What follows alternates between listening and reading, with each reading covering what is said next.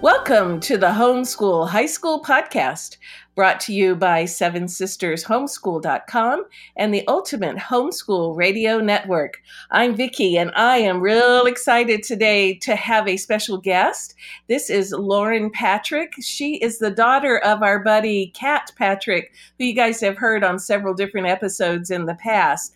So Lauren is about to graduate homeschool high school, and she has been accepted to Mount Holyoke for college, and that's quite a feat. So I just am really looking forward to her sharing with us about her unique high school experiences, but also what got her into that special college. So Lauren, say hi and tell us about your homeschool high school time and what was good and what was interesting about it. Ready?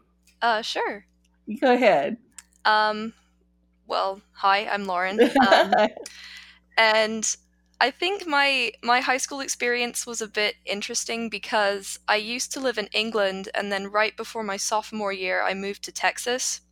That's a big change. Yeah. Yeah, the school system is completely different in both those places, but my mom is from Texas, and she knew pretty much as soon as she started thinking about college for me that she wanted me to go to college in the States, no matter what.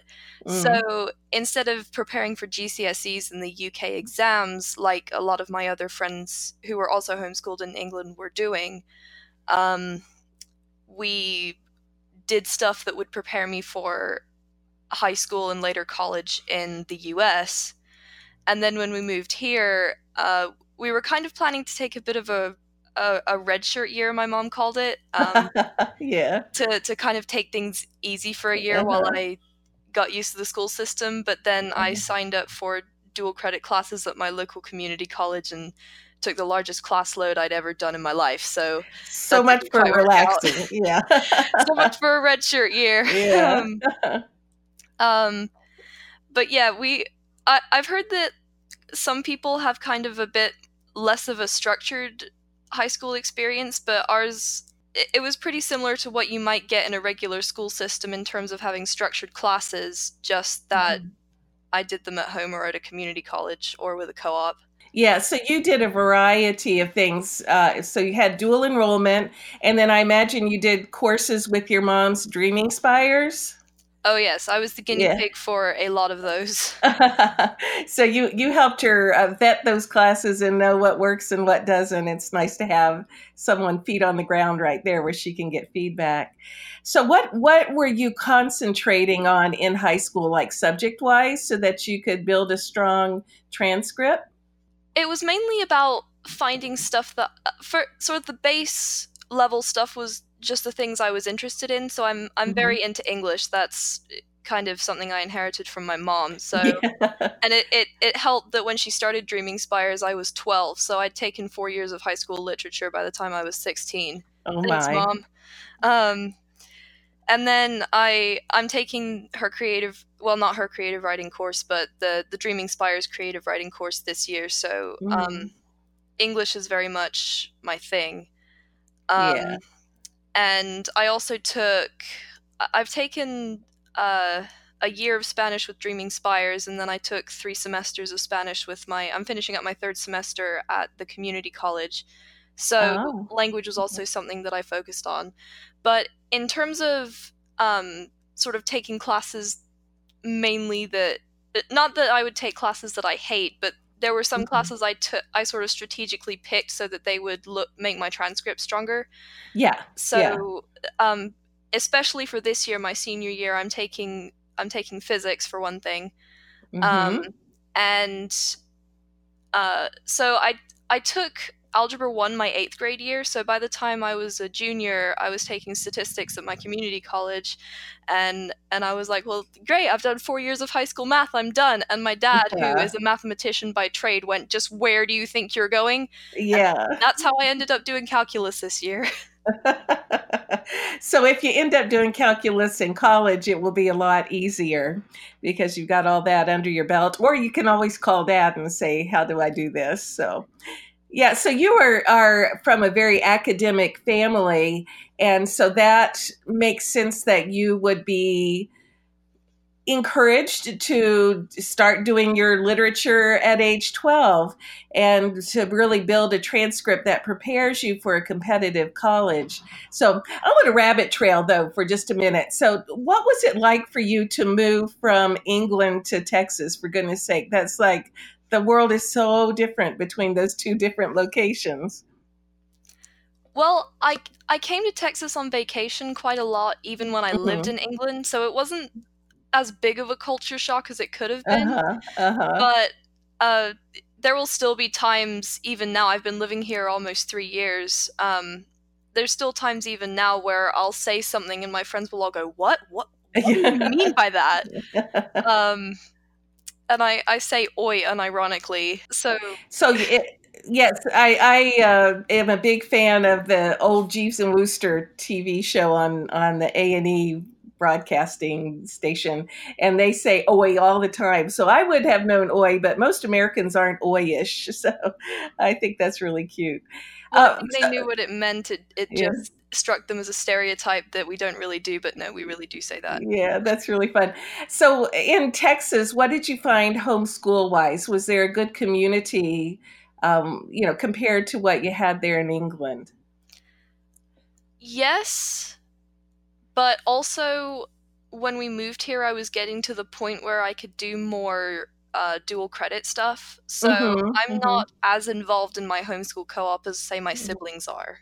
Uh-huh. Because you were at the age you were ready to start building towards your graduation and your future. And that's, one of the gifts that your parents gave you was to start giving you that future focus. For a kid who is capable of and is wanting a more competitive college, you've got to start thinking kind of early in high school. And sounds like that's what you guys did. Pretty much. How much did your parents involve you in the planning process for the courses that you would take? Quite a lot. I mean, I was able to. I had to research the dual credit courses myself because I was the one with the student login. So I'd look at the course catalog, and it Mhm. it usually wasn't that hard to pick the classes that I wanted to do. Because it there were some things that were just a logical progression. So for Spanish, I just wanted to do as much Spanish as I could before I graduated. So that was Mm, one class mhm. taken care of.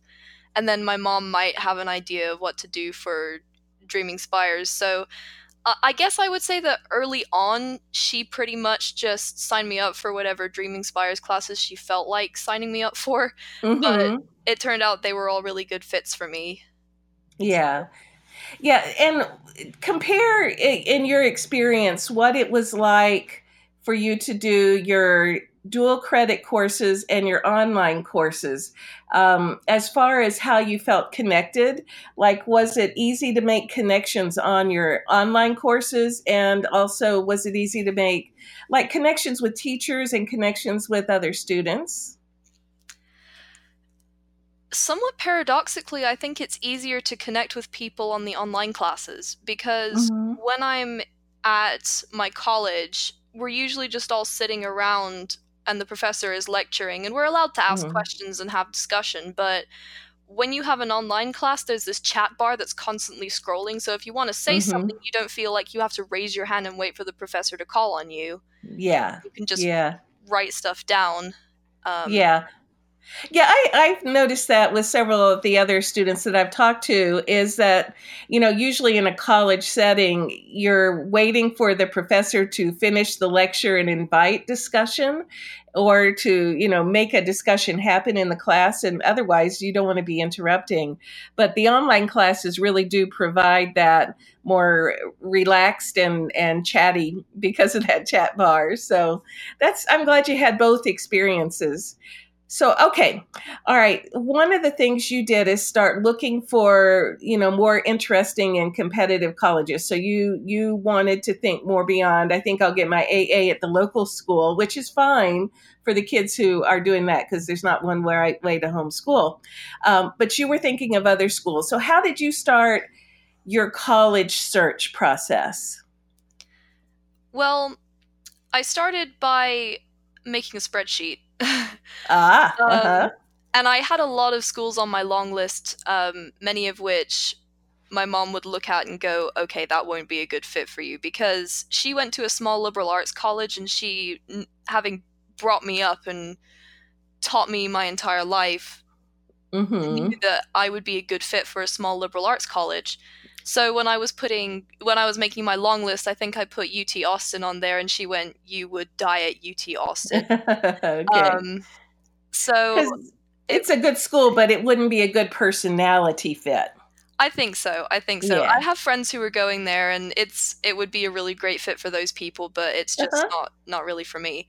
Right. So I was putting all these things on my spreadsheet, and all the schools I was putting on the list were in-state schools in Texas, and then Uh-huh.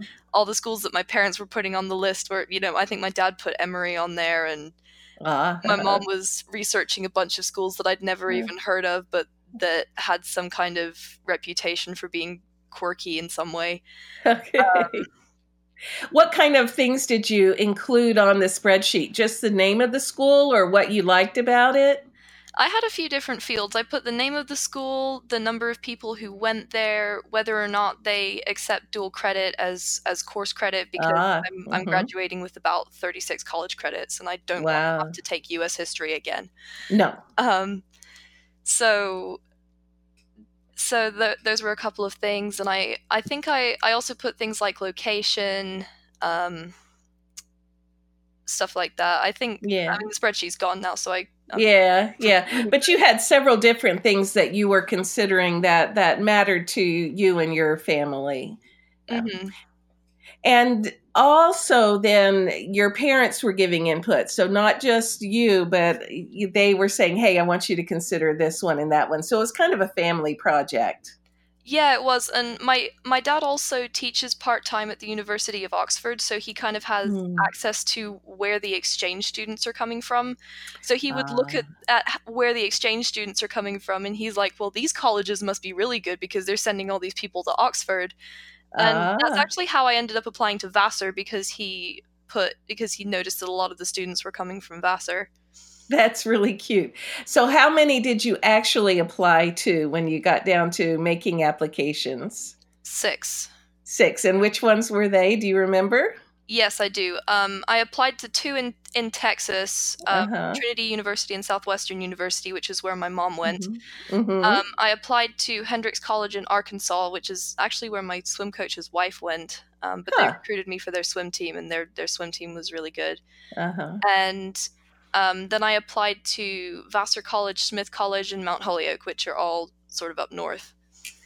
So, and then how did you start narrowing it down?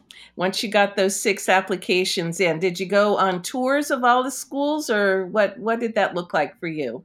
I actually toured them all way before I applied, and I even toured some Mm. schools, like I toured SMU and I toured Rice, and I didn't end up Mhm. applying to those places.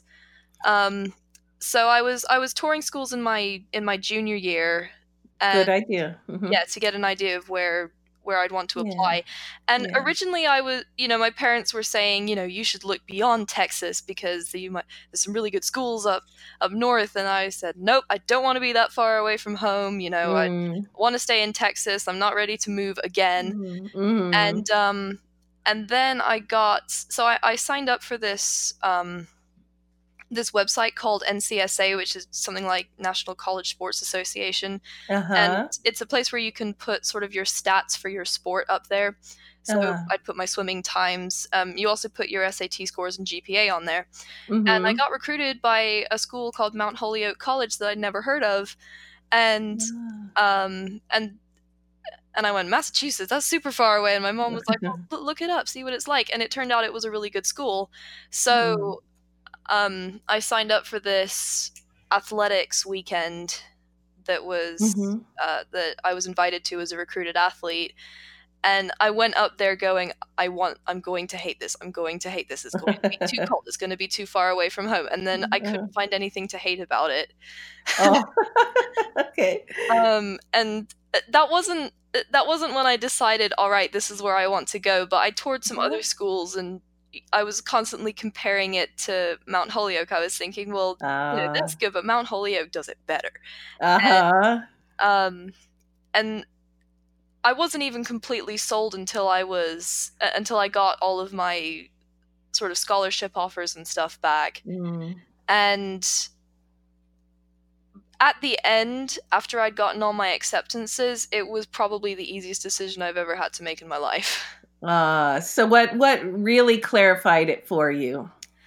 I think I mean, my parents will tell you different things, but for me, honestly, the main thing was that it was the highest caliber school that would accept all my dual credit.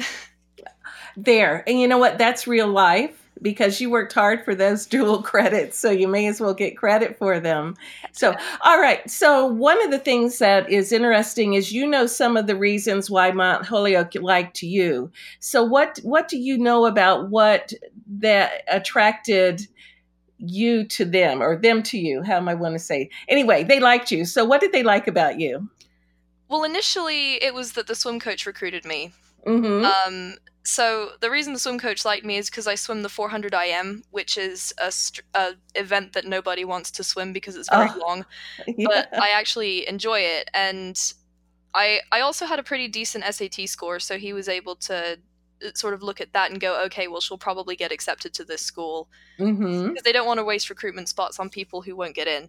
Right. Um, so that was the sort of initial point of contact. And then I actually, when I was at the athletics weekend, I went to a seminar that they did about what they're looking for in applications. Because the interesting thing about Mount Holyoke is that, like a lot of other small liberal arts schools up Mm-hmm. on the East Coast, they're SAT optional. So Uh-huh. I don't know if it's SAT optional for homeschoolers, but I know that for people who go to public school or not homeschooled, that you Mm-hmm. actually Mm-hmm. don't have to send your SAT score if you don't want to. Uh-huh. So they said that they put a large emphasis on the rigor of the courses on your transcript Mm-hmm. and your essay. Ah, okay. So you definitely had the rigor between dual enrollment and Dreaming Spires and all the individual things you did. And what did you do your essay on? My essay was actually a bit of a fluke because when Uh-huh. back in England, there was I think I was about 14, or it was the year I turned 15.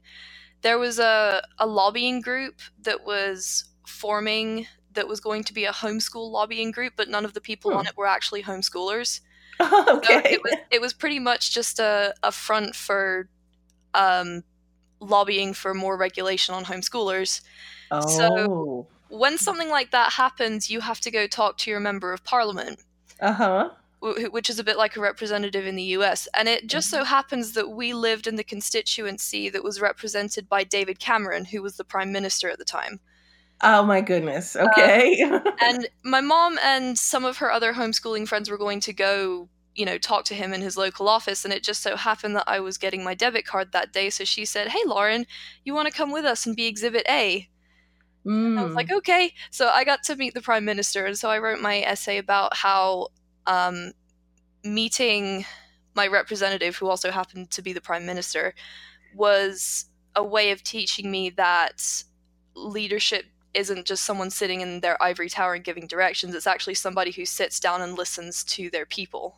Mm. So it was making that was one of the other things I heard at the seminar at Mount Holyoke, is that they want essays that sort of take an experience that you had and makes a broader point out of it. Mm-hmm. Mm-hmm. So they wanted you to be able to present something, an interesting narrative, but that it actually had a reason for being. And so that's what a great story. I bet they never had a story like that before in one of their narratives. I That's don't know. really cool. I think I'd be surprised, Yeah. but it didn't So hurt. yeah, did they say anything else in the session you sat in on what they're looking for? I think it was mainly those two things, Mm-hmm. but Mm-hmm. I actually got an email a few days ago from so I got a scholarship from them. It was like a half scholarship or something. That's And nice. there was a lady that was on the scholarship committee who actually took the time to reach out to me personally and email me and say, "Hey, congratulations on getting in and getting this scholarship. Here are the Uh-huh. reasons why we decided to give you this scholarship." Because Ah. they have a very competitive applicant pool where you've got a lot of people who have really good grades, really good SAT scores, really good essays. So they have to give scholarships to people who have interesting extracurriculars, I suppose. Yeah. Yeah. So she said specifically that the things that stood out to them were my entrepreneurship and the fact that I have self-published a children's series. Ah. That was kind of a hobby that I did that I didn't realize was going to be so sort of palatable to them. But I think it's Uh-huh. because when you're self-publishing, you have to learn quite a lot about business because you're basically your own marketing executive. So what led that to happen? How did that come about? How did what come about? Writing a children's series and going into your own publishing business. Um, I've sort of just been writing ever since I could hold a pen. Actually, Ah. no, it was before I could hold a pen because I made my mom sit down and write the stories that I would dictate Okay. to her, and then I'd draw all the drawings in crayon. So I was writing stories anyway, and then I learned about this thing called Amazon Kindle, which meant Mm. that you could publish books yourself. And I was like, Mhm. "Whoa, you can do that!" So Mhm. my dad is pretty good at computers, so he taught me how to format ebooks, and then I published my series of ebooks, and then eventually Amazon released a platform where you can publish paperbacks. So I learned how to Uh-huh. do that, and so I had to be my own, formatter, cover designer, marketing executive. I wasn't a very good at any of those things, but I did them, and But they were good experience. Yeah. they were good experience. And the entrepreneurship part most likely refers to I run an editing business, Oh. and also format people's books for this stuff because I know how to do it better now. Ah. Mhm. Mhm. So that's probably kind of what they were talking about. So you are actually bringing in your own income with your own editing business besides your children's books. I am. I Yeah. actually earn more from that than I do from my lifeguarding job. You're a busy girl, my goodness. Yes. So, but that is the cool thing is it made a sparkle for you in the eyes of the scholarship committee, and that helped open a door for some scholarship, and that's really nice. Yeah, I think it also helped that I think I said somewhere on my application that I want to do their entrepreneurship minor.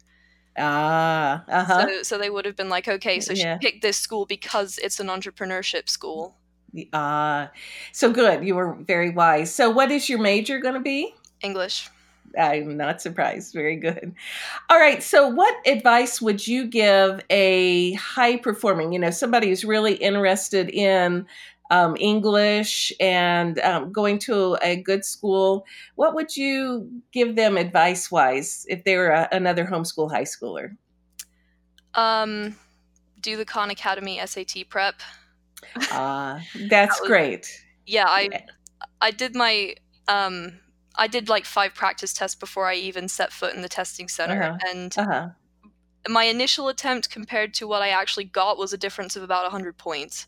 Yeah. So that Y- can really make a lot of Yeah. difference. And also do stuff outside of classes because academics and good grades are important, but when you've got thousands of people with the exact same metrics, you've got to show your passion for something in order to stand out. You are absolutely right. That's really great. So good, well balanced, and from our experience, that's wise advice. Getting kids, you got to have something that makes you not just a good academic person, but also a well-rounded person, and you've done that exceptionally. So that's marvelous. So Lauren, if we had a mom with younger kids and they wanted to look at your children's books, where would they find them? Well, I have a website under my pen name that's ellefirestone.com. I'm kind of stepping away from those children's books a little bit to Mhm. focus on Mhm. pursuing traditional publication, but Uh-huh. they're still up there. I have like Uh-huh. a books tab and you can click on older projects and then it'll show all the stuff that I've already published. That's marvelous. It would just be a fun adventure for people to look at. So, all right. Well, I better wrap it up. Lauren, thank you for taking time out of your very rigorous schedule to chat with us today. And we look forward to hearing from your mom about all the exciting things you're doing there at Mount Holyoke. So, have a great time. Well, yeah, thanks for having me. So, this has been the Homeschool High School podcast brought to you by Seven Sisters Homeschool.com and the Ultimate Homeschool Radio Network.